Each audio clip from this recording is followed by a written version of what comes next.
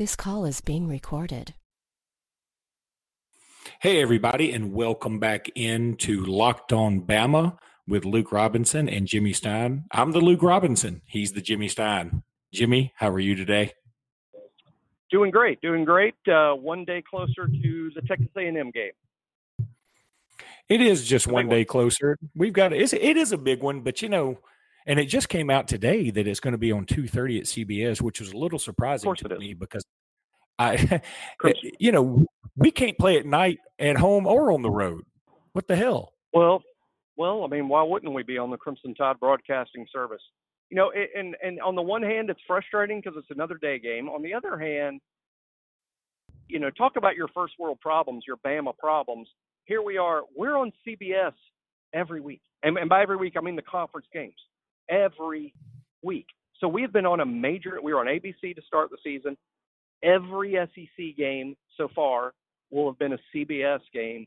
It really is unbelievable where we are as a cash cow, not only raining money into the Alabama athletic department, but raining money in for CBS and their sponsors and the league and everybody else. And all these other schools are like, hey, well, at least when we play Alabama, we'll get the CBS game. So it's fine. I'm not upset about it being 2:30. Oh, one thing I do want to point out, because I saw this mentioned on one of the message boards, and I think a lot of our fans are unaware, but I saw somebody on one of the message boards say, oh, man, I hate that we're on CBS because now we've used up our CBS games, and now we can't play on CBS because you can only be on there a certain amount of times. That's not a rule anymore. So people need to be aware. We can be on CBS all 8. Oh, excuse me, how unprofessional. But we can be on CBS all 8 games.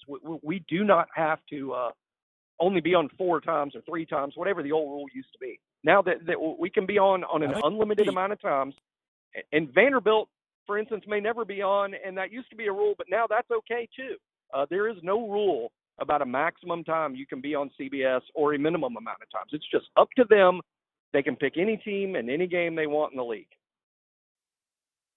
So our fans need to know that, not be confused by the old rule. And I would say CBS is probably the one place where you do get the most exposure. So there's that. Yeah.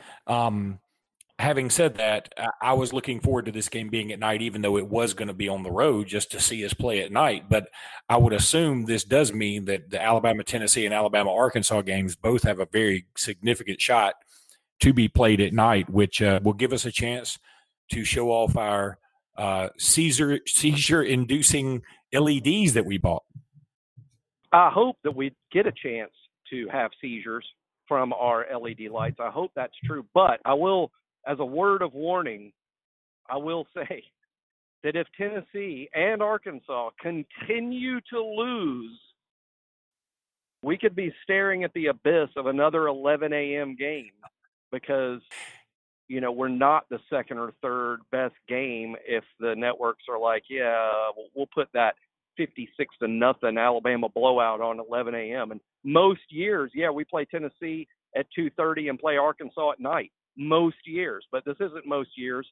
This is a year where probably the worst team in the SEC is Tennessee and the second worst team is Arkansas.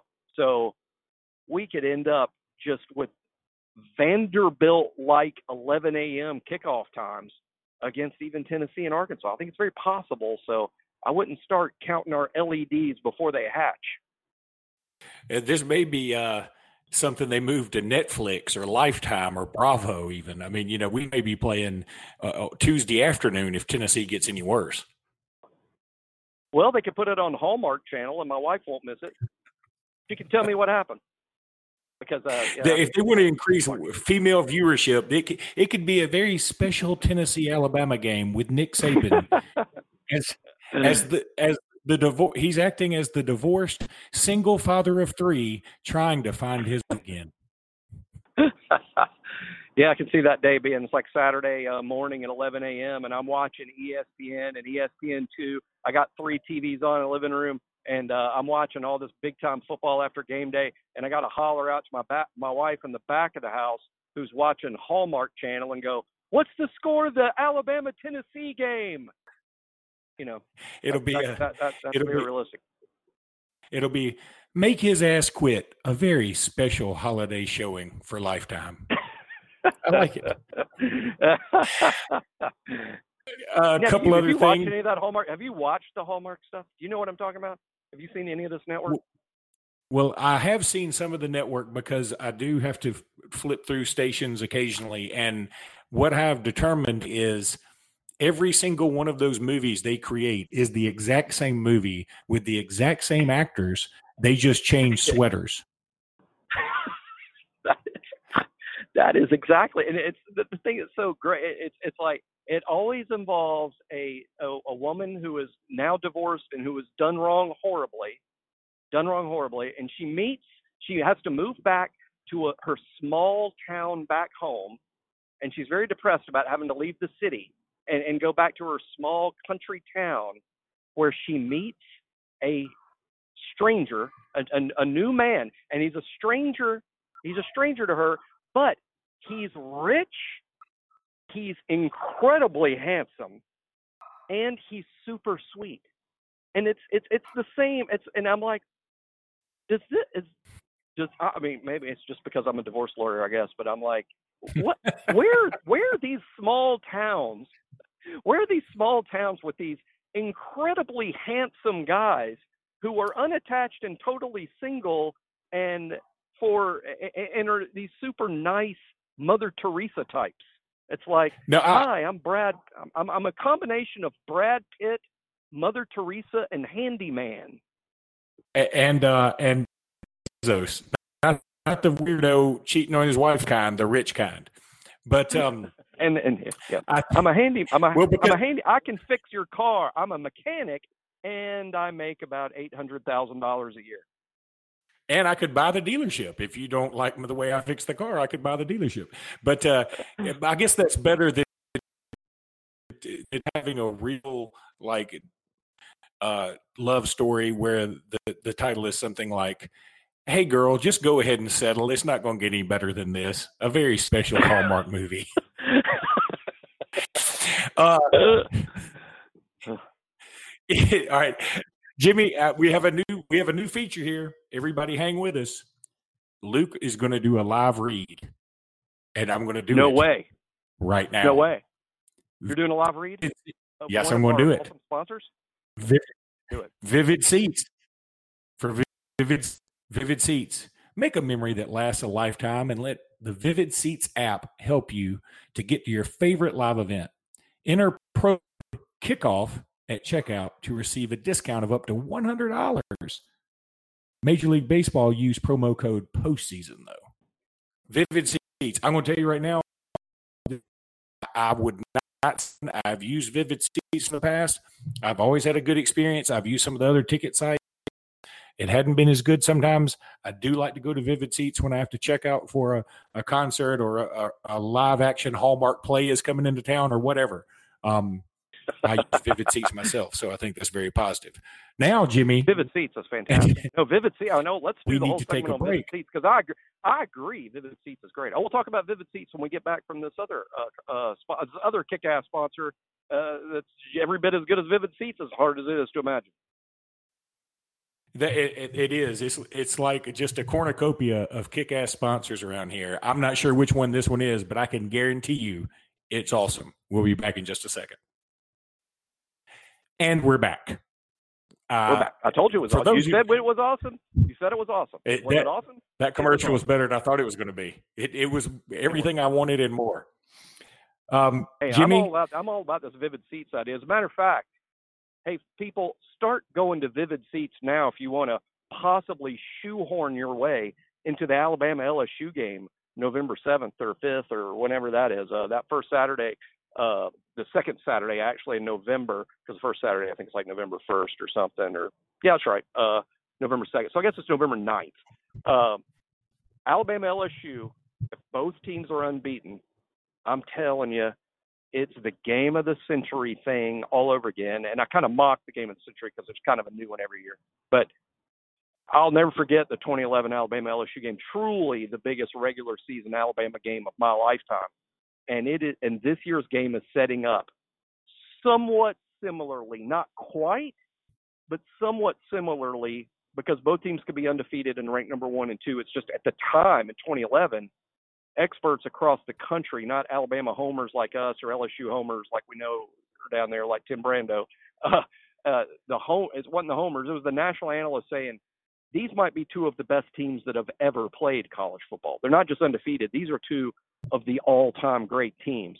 I don't know that people will be saying that about this year's game, but go ahead and bookmark Vivid Seats as one of your favorites on your list of favorites, because you will need Vivid Seats to shoehorn your way into this game. It's going to be packed, sold out, and worth every bit of every penny that you pay to get in the stadium. How's that ad? No, there's no doubt. And I guarantee it won't end up at 9-6. True? No, it's more likely to end up 49-46. And how amazing is that 8 years later, the same 2 teams can meet with fantastic offenses as opposed to 2011, and which was 2 of the greatest defenses in the history of the SEC. And wow, what a series. And I to be honest, I know this sounds crazy and nuts and stupid. I'm rooting for LSU because I want it to happen. I want that game to happen. I want to play undefeated kick-ass LSU in another game of the century where freaking people like LeBron James are contacting or buying tickets through Vivid Seats to get in. I want it to be that big and that awesome. I'll be great. I just hope we have a different outcome than what we had in 2011. Well, that's what's going to be so funny and I know that game is several weeks out, but that's what's going to be hilarious. That's going to be the narrative, because that game will end up something like, it'll probably be high 30s to mid 30s, whoever wins. And everybody's going to say, see, that now they don't play defense. Before it was, there's no offense. This game is so boring, but that's going to be for a little bit later on. Let's talk a little bit more about. Let's just give congratulations to Devontae Smith, who is the SEC Player of the Week. I mean, you want to talk about something anybody could have predicted? He had 5 touchdowns in one game, and I would say on any given year, it would be impressive for any Alabama wide receiver to have 5 touchdowns in a season, back in the day, at least back in the Gene Stallings days. I mean, would you agree? Yeah, this is what I like saying right now. One of the most popular sports topics is what is the New York Yankees Mount Rushmore of baseball players? What is the Boston Celtics Mount Rushmore of players? And then it can be more specific. What's the Mount Rushmore of Baltimore Orioles pitchers? Jim Palmer and who? Well, at Alabama, you could say we have a Mount Rushmore of 2019 receivers, because all 4 aren't just good players. They're not. It's not just like, wow, Alabama's got 4 good receivers. No, really, what it's like is Alabama has 4 of the best wide receivers that have ever played at the University of Alabama all at once. These are 4 of the all-time greats. Not the 4 best. I'm not going overboard, because there's still Julio Jones and Amari Cooper and David Palmer and Ozzie Newsome, and who's the actual Mount Rushmore of 4 best receivers in Alabama history. I don't know. That'll be for the silly season next summer for us to podcast about. But for right now, I'm just saying that the 4 we have are 4 of the all-time greats at Alabama. No, I could not agree with you more. And the only thing that would make it better is if somebody like O.J. Howard or Rick Gilbert were on this team right now, and we had a tight end that was, equally as special as these guys. I mean, our tight ends aren't bad right now, but they're not. I mean, let's also call a spade a spade. I mean, they're not Miller exactly. Caught him another. Miller Forrestal caught him another touchdown ball this weekend, so he's got 2. I would say Miller. We've been spoiled with. He did, and he fought hard to get in him. I mean, we've been spoiled with O.J. Howard and Irv Smith. I mean, we're just kind of spoiled, and now we've got a guy that. And by the way, what I'm about to say is a compliment. What we have now is a guy that is SEC average, and by that I mean he's an SEC tight end. He can play for anybody in this league. He's a borderline pro prospect, but what he's certainly not, is an O.J. Howard or an Irv Smith. He's not that. So, but Miller's okay. I'll tell you, boy. Got me off on a tangent here, but I think one of the big changes in our offense, Luke, the last couple of weeks that's going to really serve us now that we're a midseason going forward is seeing more and more Kendall Randolph at tight end, because I think we can really run the ball. I think we can really run the ball with Kendall Randolph in at tight end. And I remember when we moved Brandon Green to tight end, I guess that was around 2014. I think it was 2014 when we moved offensive lineman Brandon Green to kind of full-time tight end. It really opened up our run game, and that was a pass-heavy Alabama team with Blake Sims. We could run the ball better once we moved Brandon Green, and I'm excited about Kendall Randolph at tight end. Not something that we're going to see, 50, 60 snaps, but just those 30, 35 snaps, if we can get up to that high, mix and match, Miller on passing downs, Kendall on run downs. And I think this could be something that could really kickstart the Alabama run game, because as good as the offense is, we need to run the ball a little better. No, and you know how you can remember that Brandon Green was moved to tight end in 2014, and really probably the only way you can remember it is because he caught that big pass in overtime against LSU down in Baton Rouge that it was so wide open, but he was so unfast that he got to the 5 and everybody caught up to him, and he literally carried most of the LSU team like Nelson Muntz from The Simpsons. And he carried him to the 1, but he could not cross the goal line. He just couldn't do it. And he gets to the 1. And if you remember, because I was at that game, we then had a false start penalty. Yeah. And that took us back. I was sitting there thinking, oh, my God, we're going to get a freaking field goal out of this thing. And we were right there on the 1. That's unbelievable. And, of course, DeAndrew Wright later catches the touchdown. And then we hold them to 4 and out and win the game. But that was a really special moment. That's something I'll history never could forget. Repeat itself. Maybe we see Kendall catch a big ball against LSU, and history could repeat itself. What cracks me up about that play is I can imagine, Brandon was so unathletic as a tight end, and we had never even hinted that we might throw a ball in his direction. I could see on the field their discussion in the LSU coaches box when somebody in the LSU box says, oh, man, we don't have that big tight end covered here. Should we call timeout? And the defensive coordinator looks at him and says, they're not going to throw him the ball. We're not wasting a timeout. Well, not only that, Cam Robinson, if you remember, was split all the way out to the right with the receivers. Yeah, it was. Did you remember that part? Trick play. I did not remember that part, but you're right. It was a trick formation with a tricky ending. Who would have guessed that Cam Robinson split there? We throw it to Brandon Green. It was crazy. That was Blake Sims. You talk about a one shining moment. That was, he had a better game against Texas A&M that year, and I guess against Auburn in the last 2 quarters. But his one shining moment, the thing I'll remember him most for is that LSU game at the end, because it was his feet that got us a first down there towards the end. But look, that's something we can talk about during LSU week. Coming up this week, though, you've got some big games in the SEC, obviously, that we'll get to. But this Auburn-Florida game, Jimmy, I think Auburn's going to win and win handily, and I think it's just going to continue to snowball their momentum.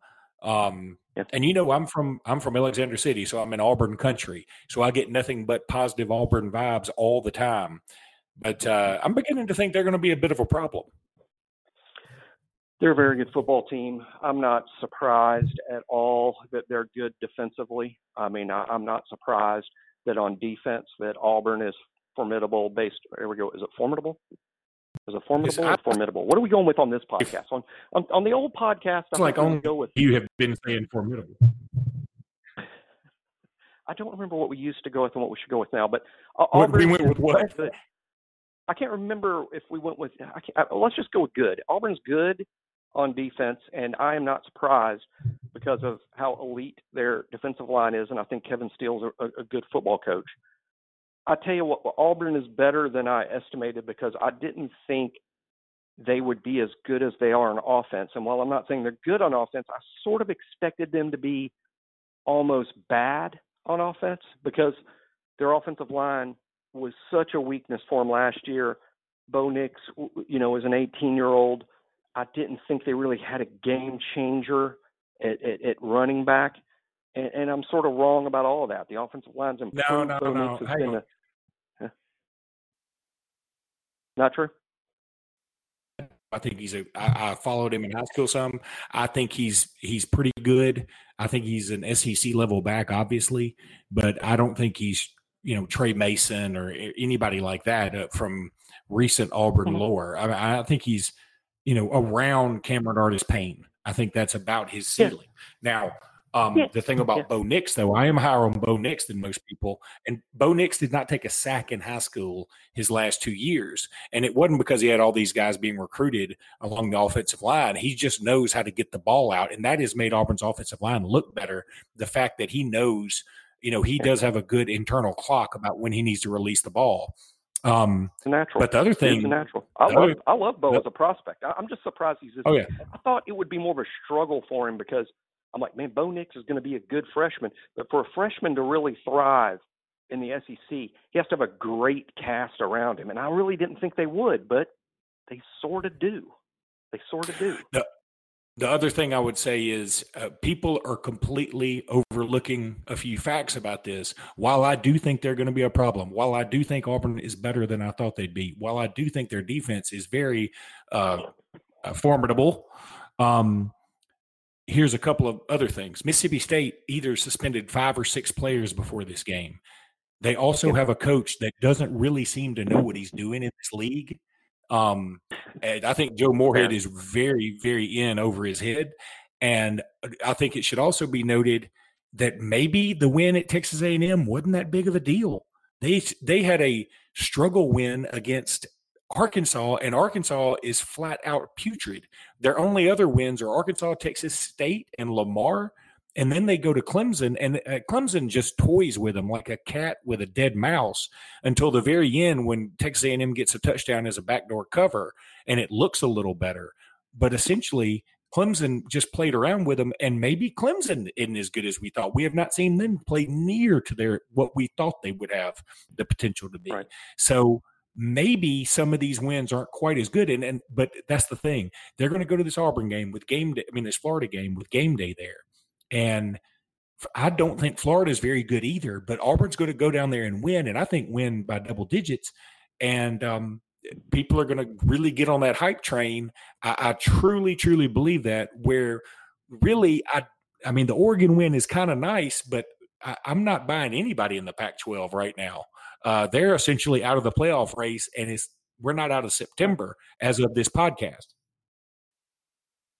I wouldn't rule out Washington and Oregon getting in the playoff. I don't rule it out. I also don't think it's likely.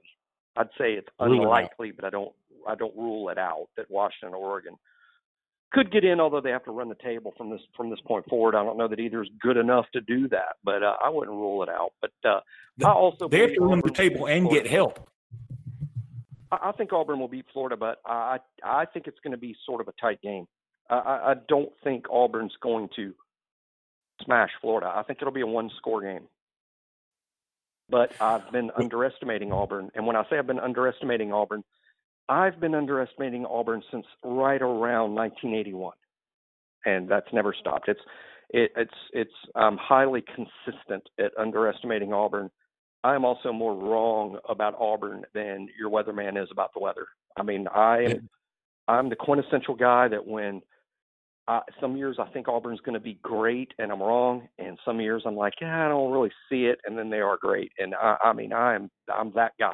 I'm that guy. You can't pick Auburn correctly. That is part of their aura. They keep you guessing at all times. They are either a smoldering stack of rhinoceros dung, or they somehow maneuver their way through a treacherous path and end up in the national championship game, and you're sort of like, how the hell did that happen? But that's another game. That's another game we can talk about later on this week. As you people know, I say you people. I don't even know if I said that. You people listen to this. You people are the kind of people that listen to this podcast. That's the kind of people you are. Be ashamed of yourself. There could be something productive you could be doing with your time, but instead you're doing what we're doing, which is talking about Alabama Texas A&M, which is 12 days away, and I can't wait.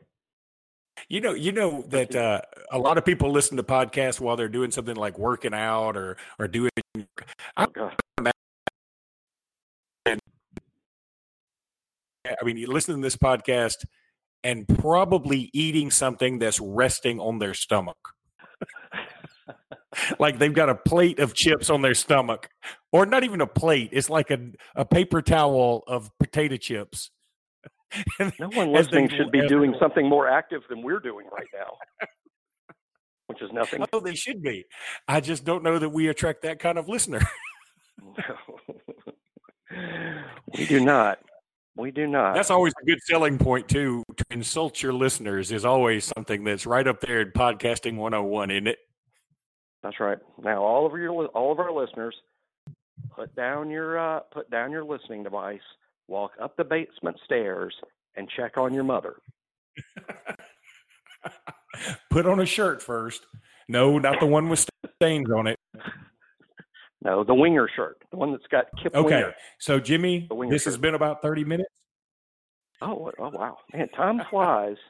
Time flies when you're entertaining the hell out of people. The Warrant Cherry Pie concert tour 1986. That's the shirt you should be wearing.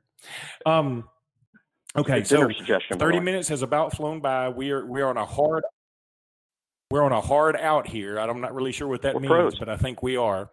And we are pros. This is how we do it. We're pros now. And we're pros.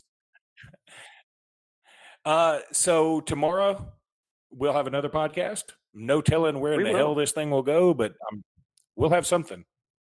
We're gonna. How about we talk the hell out of recruiting? Let's talk Bryce Young tomorrow. I can do a whole 30 minutes on Bryce Young. I mean, I can do the whole 30 minutes on Bryce. You know, we'll do it, and I'll be watching tape of Bryce Young and be bragging on every snap. I'm down with it, man. I'm here for your talk on Bryce Young. Won't you join us, please? Here on the Hallmark Channel. It's a very special Bryce Young. It's a very special Bryce Young edition. It's a very special episode of, oh my God, I really love this 5-star we got out of California. Here on the Podcasting Hallmark Channel. All right, guys, roll tide, everybody. Roll tide. See you tomorrow. All right, buddy, hang on.